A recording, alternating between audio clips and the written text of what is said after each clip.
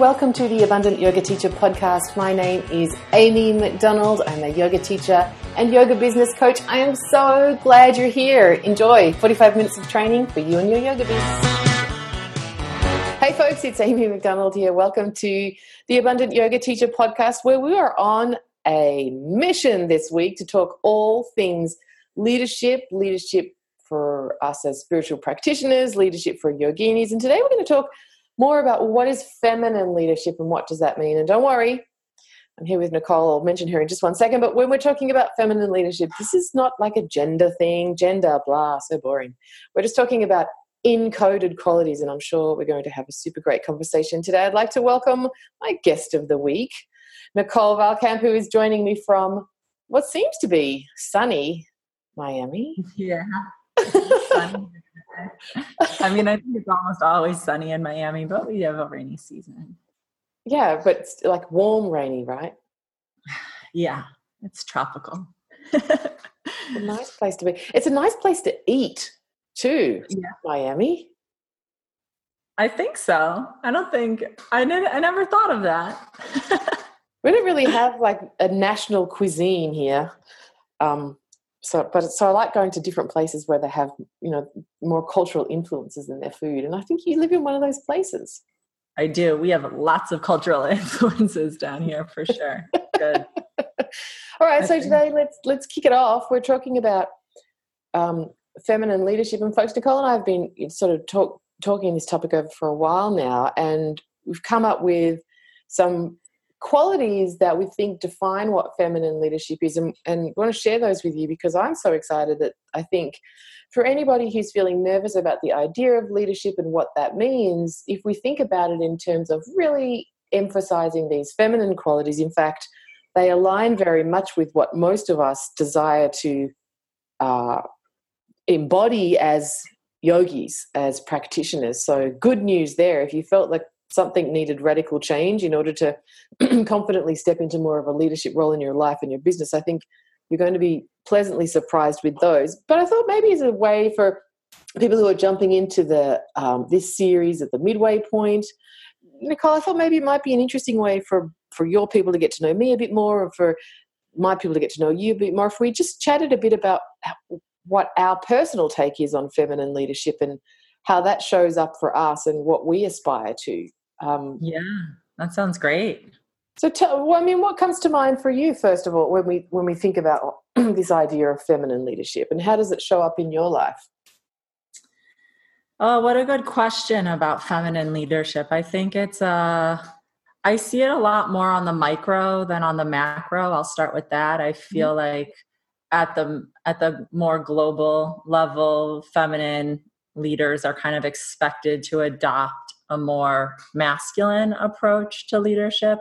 Mm-hmm. But on the micro level, teams that I've worked with, female managers that I've had, and kind of the way I try to be a leader, it seems to be much more inclusive and softer.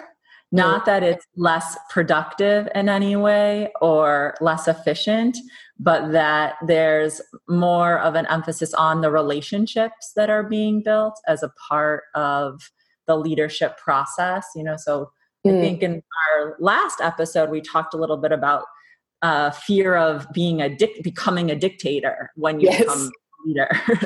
And that somehow being like one of the only paradigms of leadership, that we have in our minds. Like, well, if I'm the leader, then that means I have to be the dictator and people are going to become afraid of me, and, kind of going down that rabbit hole. And that's actually not what I see at all in the feminine leaders who I know. I do see it as being a very relationship-centered style of leadership where it's really about the people on the team, and that the more the relationship is strengthened, the more respect people have for the leader, and the more they're willing to go along with them, when maybe there's a decision that they don't like as much because of the relationship. And I think women are really good at doing that, really good at building relationships. What about you? I agree.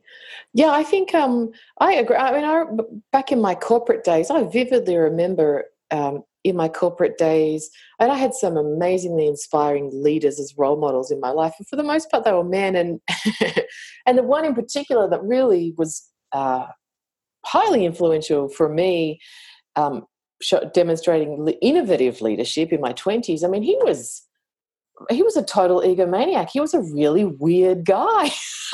and I didn't know better. And at that time, we were taught things like in Melbourne, like if you wanted to get ahead as a corporate woman and move into leadership roles, you needed to do things like you needed to follow the football. You needed to follow Aussie rules football because that's what people talked about informally. Wait, like literally you had to watch football games. You had to watch it. You had to know what was going on. You had to know who was winning and all of that. And you needed to be able to comment on it because that was how people engaged with each other. Football is soccer, right? In America, just clarifying. No, it's like Australian football. Okay. Yeah. It's not a round ball. But anyway, like that's about as much as I know about it, honestly.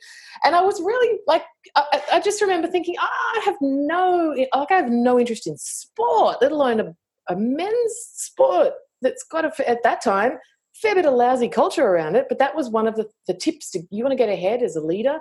This is one of the things you need to learn. And I also remember that same sort of era. I remember we're talking like, the early noughties. It's not that prehistory.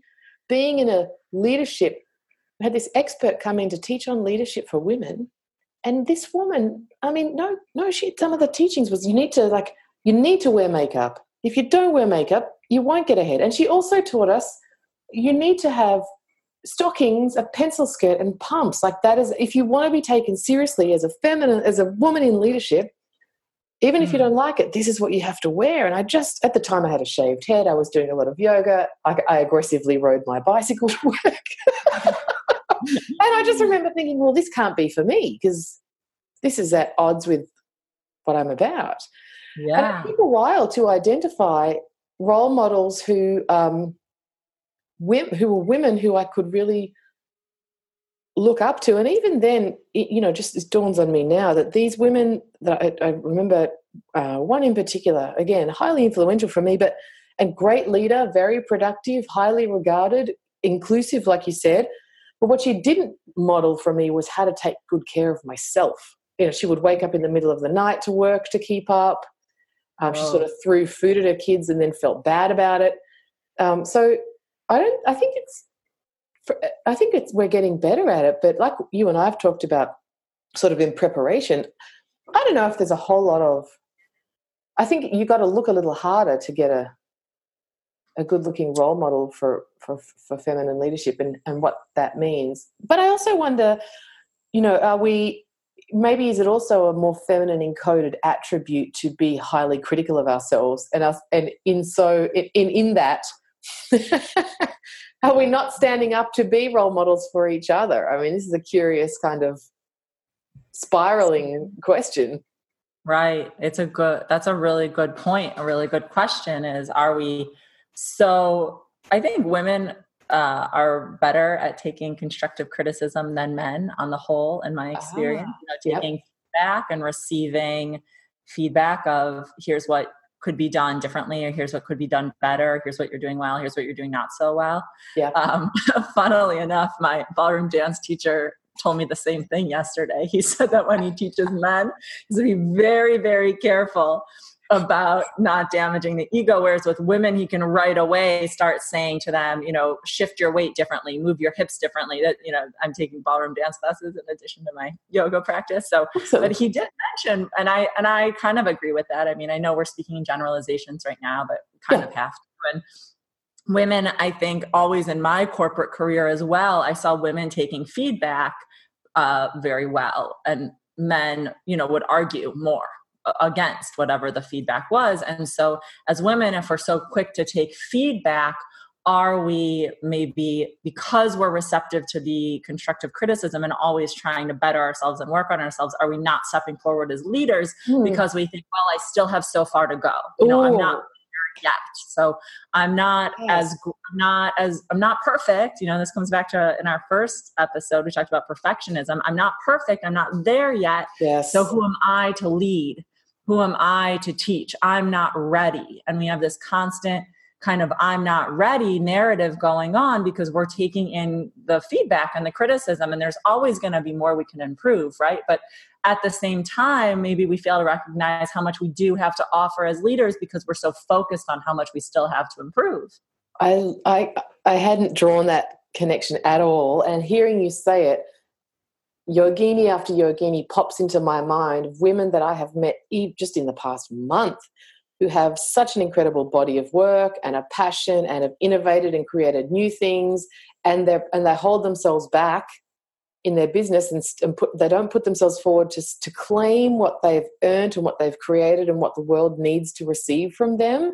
I think that's, and yet you see these, like I was talking to he identified himself as a C-grade yoga celebrity earlier in the week, and he was, whereas there's a lot of those guys who are just like, I'll grab every opportunity and I'll go for it. I'll put myself out there. I'll have my DVDs made. I'll get myself on a streaming channel. I'll go crush it on Instagram or whatever. I'll be all over the international teaching circuit. And they don't have more or less, and it doesn't even matter, experience or gifts. It's just the mindset of, I want to go out there and be a leader in this space. And it seems to be a lot more common for men to do that than women in the yoga industry. Absolutely. Yeah, I see that with my clients too. I have some male clients, and they're ready to be out there, even with very little training or very little background in the space. Yeah. They're just ready to enter head first, like the running bull, hit the ground running kind of. But women are oftentimes like, oh, I'm not ready. I still see where I need to do this work and do that work. And maybe I need this training. Yes. I'm addicted to more training. Yeah. Addicted to training, right? The endless need for training. And then, it's like just one more training and I'll be ready. And we don't put ourselves out there, and we take in the criticism. We're so focused on self-betterment, right? I mean, I sit in a lot of self-betterment, groups and discussions. Yep. I mean, they're always 80 to 90% women, right? I mean, yes.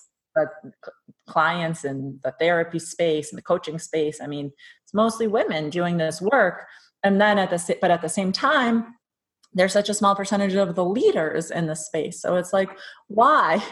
If we're so focused on improving ourselves all the time, why aren't we stepping forward and just, being open about, okay, yes, we still have this to work on, but we've come pretty far. And men don't seem to have that hesitation, Totally. And I really see it in the entrepreneur space. Like I'll go to this sort of entrepreneur networking sort of things, and the men are like, yeah, I've got this amazing business and rah, rah, rah. And so then they might ask me some questions, and I'll say, I'm growing something. I've been working on it for a few years. Like I do this to myself. And they're like, yeah, I've got like 1,000 followers on Instagram and I made $5,000 in the past quarter. And, thinking, man, I blew that out of the water. Why don't I back myself more here? I'm not looking to compete, but I'm still, like this guy's, confidently he's got that sort of, like that beamer quality of I'm big and I'm here and I'm taking up space and I've got what it takes and I'm going to win. And I'm, sort of holding back and being tentative. And right. I think, and so looping back to where we started, in doing that, arguably, I guess you could say that I potentially, and I don't mean to say to be egotistical here, but should there be people who are looking for role models that have the qualities that I have, they can't find me if I'm not actually putting myself out there. I can't be a role model if I'm hiding my own light under a bushel. Absolutely. Yeah. And we can't be role models for other people if we don't put ourselves out there. They can't find us.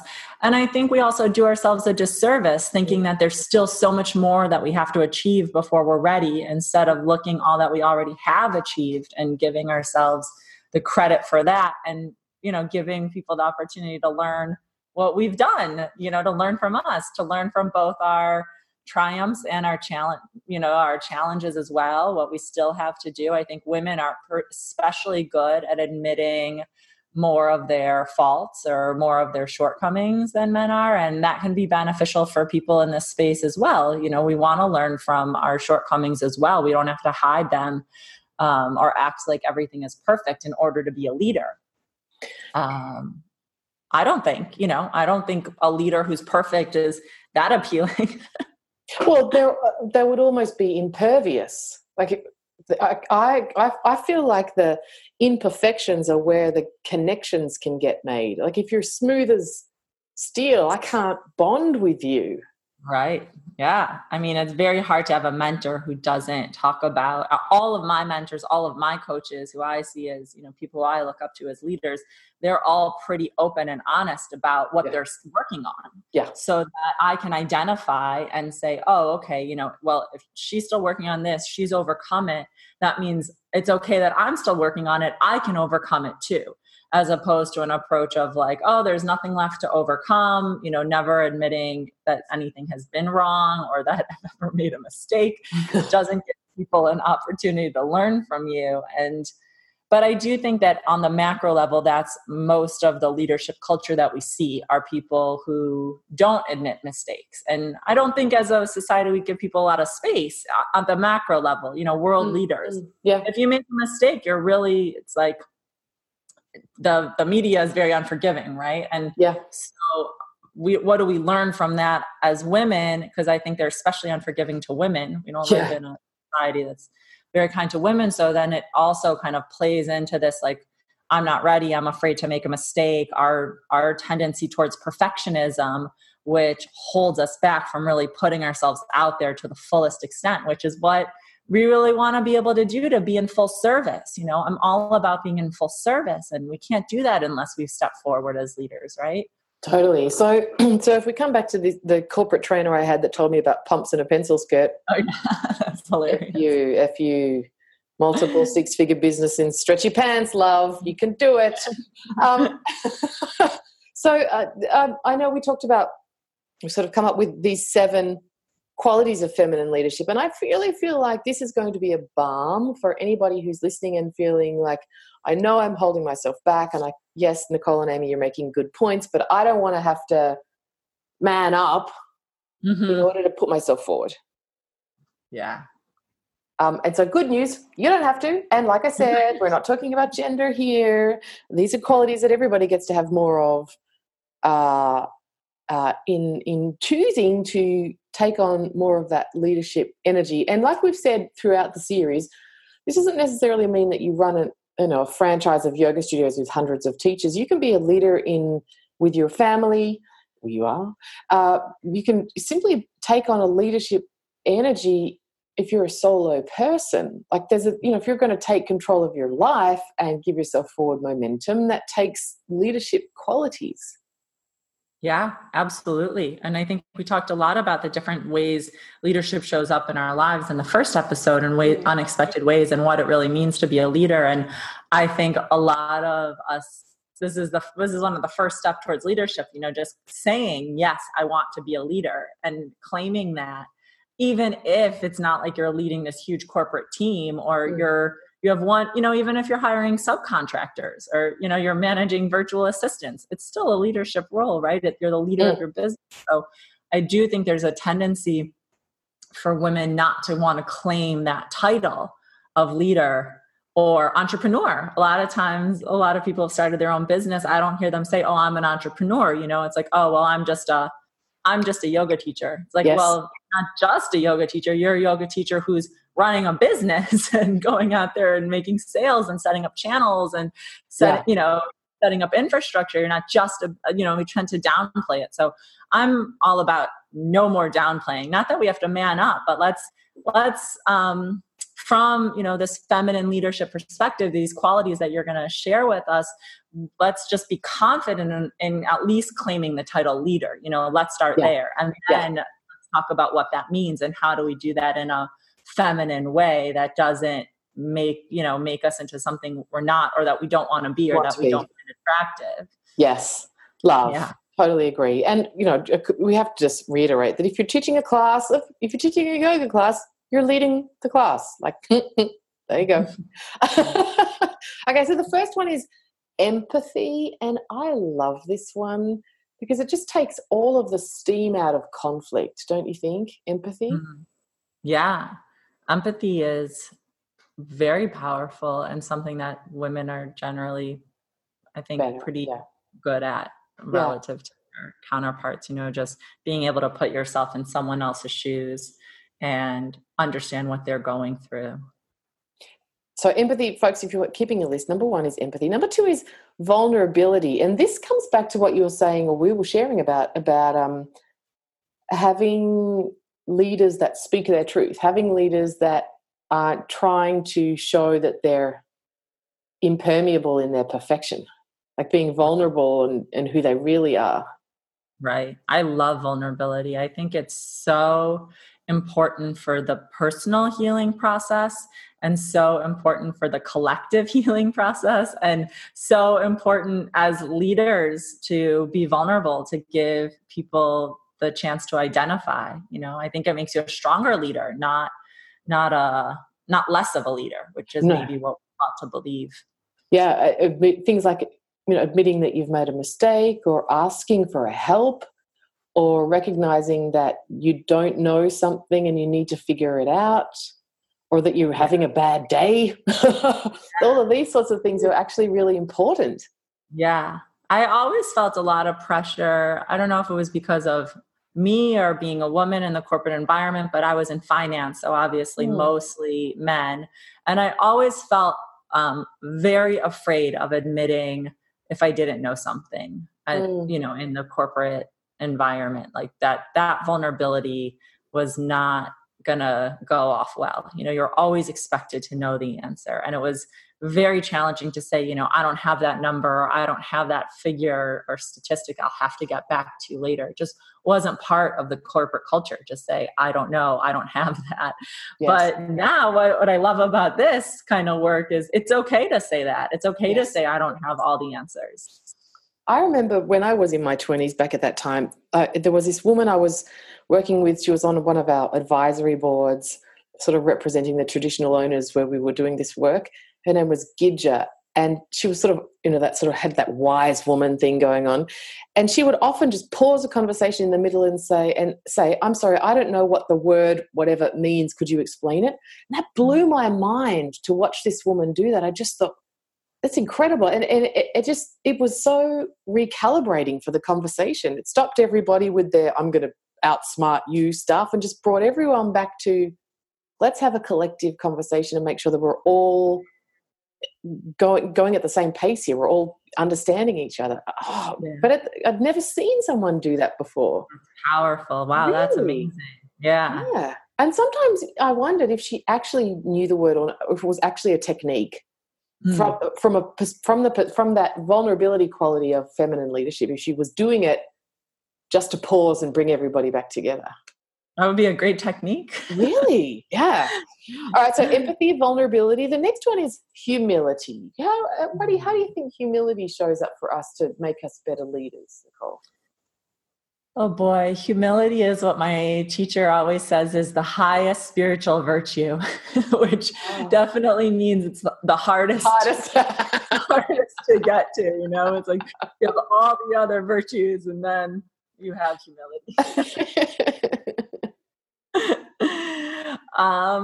Humility, I mean, it's not a word that I think people generally love, humble, and I don't think it's something that is on a more global level, something we're encouraged to develop. I think in the spiritual realm, we are encouraged to develop humility a lot, but I don't hear, in politics or science or, in the news, people aren't lauded for their humility, right? So this one takes courage, I think, to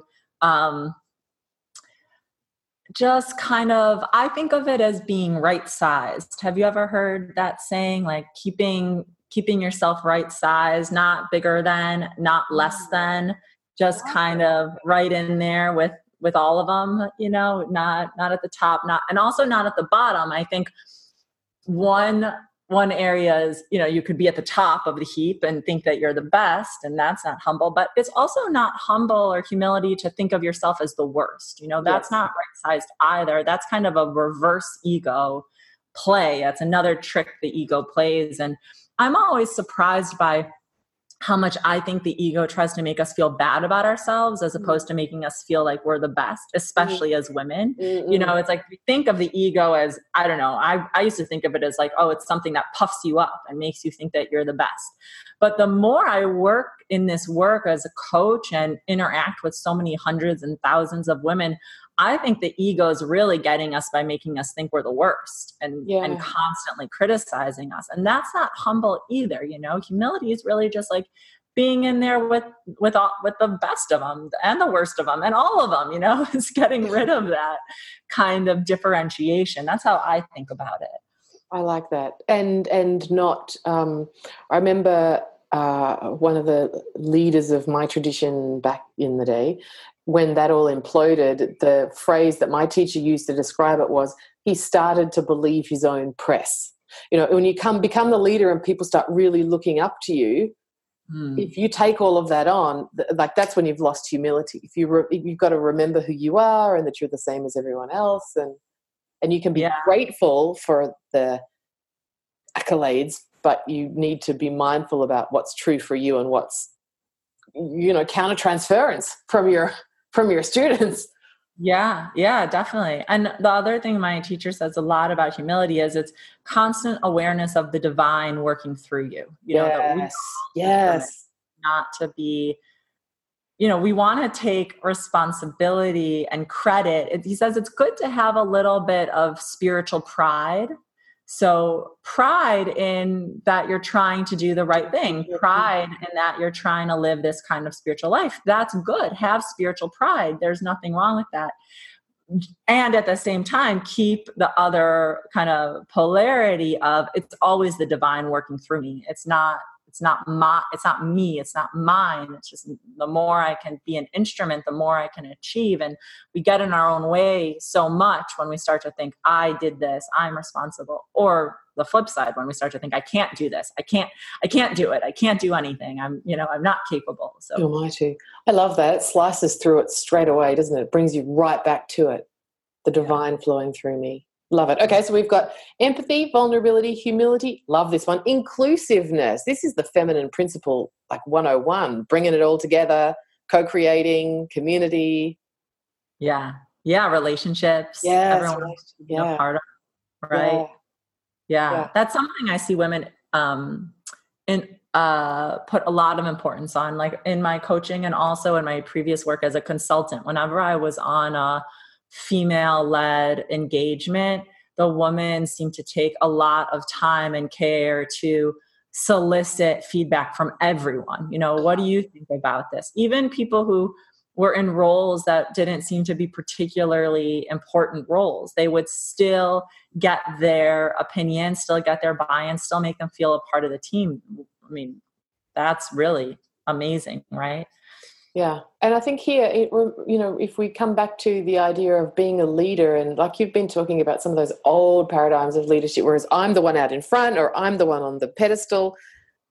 And so I make decisions at the expense of the whole. Here we're remembering that as a leader, you can make decisions in consideration and discussion with the whole.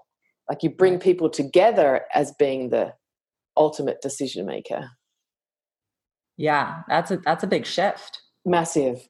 And good news, it's all of these so far. I mean, they just tie in with, I can't imagine there's anybody listening who doesn't aspire to these sorts of attributes as a practitioner, as a yogi. Like they marry up really beautifully. Yeah, I mean, it's just a list of spiritual virtues is what it sounds like. Yeah, I know. I'll agree that it's also kind of, these are the qualities or principles of feminine leadership. So the next one is generosity. And I'm curious to know how you think that one would show up in leadership. That's a really good question. Generosity to me, when I think about the female leaders that I've had, they have been quite generous in terms of time, always making time, mentorship. Sometimes they were managers, sometimes they were just mentors, but generosity of time is a huge one, and that's a big piece of generosity. Generosity in terms of training and coaching, I think sharing their knowledge. I've had that experience from people, sharing knowledge, sharing what's worked for them so that I can learn from it. Those are ways of being very generous in ways that, generosity in non-monetary ways, right? Yes. Because as a leader, I don't think it's so much about the monetary component. I think for me, it's about giving the benefit of the doubt too. So I think about the people in my team, and if they F something up, having that pause to recognize that, okay, we didn't get the outcome that we wanted. I wonder what was going on for them, or maybe I need to check in. Did you be having a bad day, or was there something that I missed in my instruction, or how could I be clearer for you next time? But rather than coming at those sorts of essentially, conflict and disciplinary management conversations, but coming at those with generosity, I'm going to give you the benefit of the doubt that you were doing your best, and let's talk about how we can resolve this and how we can together do better next time. I really like that. I hadn't thought about that. And I think for me, that's one of the things that one of my growth areas in being a feminine leader is because still sometimes when I wake up in the morning and I've got this like holy fuck email that something's gone catastrophically wrong overnight, I'm still working on my instant gut reaction is, oh no, this is bad. I'm still, and so I'm turning it around faster, but it still hits me as this is a fail. This somehow this makes me wrong and bad, rather than, okay, let's fix it together. So I think the benefit of the doubt is how I'm repatterning that stuff for myself as a leader. Yeah, that's something good to kind of keep as a reminder card or something, that it's like everyone is doing the best they can, being generous with that assumption. And it's so easy to forget when we're in a crisis or we're in fear or we get that email that things are falling apart and the first reaction is, off with their heads. Which is kind of that's a reactionary, maybe knee-jerk reaction, but keeping that in mind, what you're talking about as a form of generosity, taking a pause and saying, okay, everyone's doing the best, everyone is doing and did the best they can. So how can this be fixed as opposed to? Yeah. Who's wrong? How can I make, what are we up to? 5, number 6. Oh, balance. I have an interesting relationship with this word because I really take a stand for abundance. And in a sense, the term balance presumes that if you have more of one thing, you must have less of another.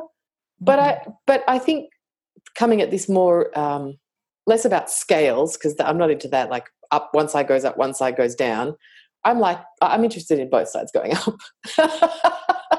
But I suppose here in leadership, it means, well, for me, it's getting out of what I learnt, particularly from my dad, who imparted this with love and good intention, but that working very hard, working long hours, working very hard at the detriment of your every other part of your life made you a good leader. Interesting. And so reclaiming, like I say to my clients, actually taking a salty bath is part of your business development. Reading stuff for pleasure is part of what keeps you inspired as a yoga teacher. Like that sort of a sense of balance, that it's not as clearly delineated as this is work, this is leadership, this is off time, or this is social life, or this is private, but that it gets to sort of, maybe it's about blending.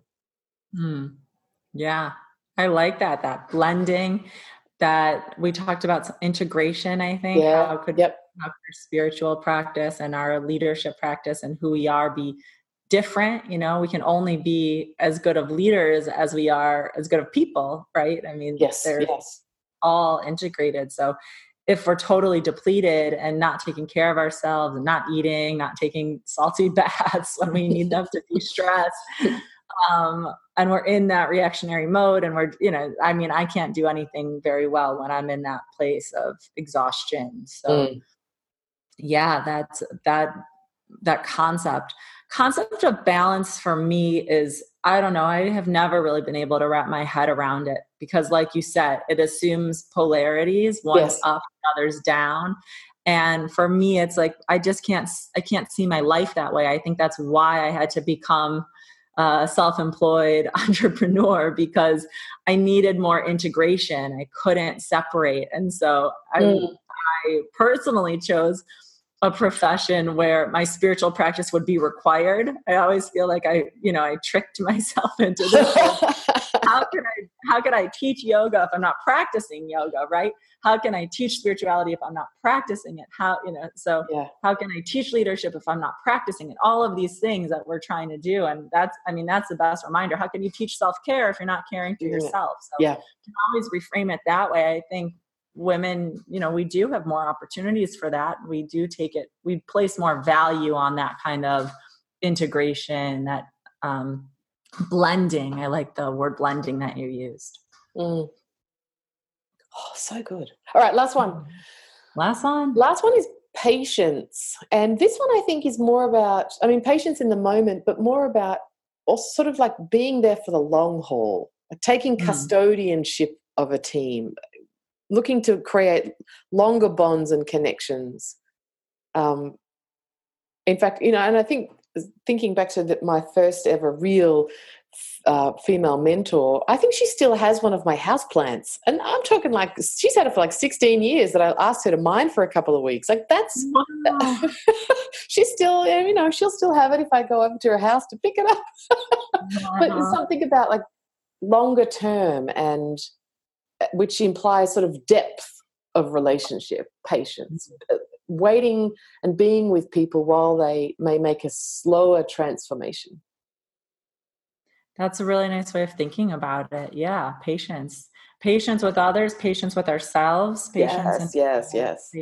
I think patience with ourselves as practitioners and as leaders is also really important, right? Like we're practicing as practitioners, we're practicing as teachers, we're practicing as leaders. So also being patient with ourselves when we make a mistake, and using all those other great qualities we've talked about today to not spiral out of a leadership role, but instead use our mistakes as teaching moments for ourselves and for others, and being patient with that process. It's another big one, I think, for me when I think about patience. So if we come back to, I'm going to go through them all again, folks, but I guess just in summary here, if you're interested in, if you're interested in pursuing leadership in a more feminine way, if you're interested in accepting yourself as a leader and honing those skills and putting yourself forward, the good news is that these are the attributes that we're actually talking about, and like we've been saying, they align so beautifully to probably what you're working on already. So the developing skill as a leader gets to be a deep dive into these 7 attributes. So they are empathy, vulnerability, humility, inclusiveness, generosity, balance, and patience. And before we finish up, we just quickly will remind you that, like I said, if you're interested in doing this leadership work and these types of attributes call to you and maybe help you consider leadership in a different way and coming at it from a different approach, come to Paradise with Nicole and I. Come to Paradise and we'll meet you there. Make a commitment to your leadership. Right, yeah. So if you haven't caught the very exciting news, Nicole and I are co-teaching a retreat at the Shivananda Ashram in the Bahamas, 30th of May to the 5th of June. We'll be there teaching you all this gorgeous stuff. And you'll also be doing meditation, satsang, yoga, eating amazing food, connecting with people, lying in hammocks if the photos are anything to go by. You know about that. Are they real, those hammocks? Yeah, they are real, and they are not always occupied. You can get a space in the hammock if you're there at the right time in between transitions after breakfast, or lying in hammocks, swimming in the beach. The ocean there is just beautiful. And I think making connections with other people who are on this journey, who are committed to leadership and who want to step forward in a different way. I think now more than ever, the reason we said we wanted to teach this and we felt like we had to teach it and we have to teach it now is because it's so needed. I mean, we all know that things are shifting at a rapid pace. And if there was ever a new opportunity to create, a new paradigm for leadership, as we grow in numbers, all the yoginis out there doing this beautiful work, it's like we really do have this opportunity. So let's not miss it. Yeah, I love that. Folks, check it out. We do have limited places. That's not sales talk. That's the nature of taking a retreat at an ashram. Very real nature of the ashram is that it is limited in space and limited in room availability. That's not marketing. No. But so the link is amymcdonald.com.au/leadership. Nicole and I are going to be back tomorrow with episode 4 or 5, all about leadership for yoginis, spiritual leadership. I hope you're enjoying the series. Give us a shout out. Hit us up on Instagram. Let us know. And we'll speak with you all again tomorrow. Thanks, Amy. I hope you enjoyed that fabulous yogi superstar. Want more from me? Subscribe to this podcast or follow me on Insta at Amy Yoga Biz Coach. Talk again soon.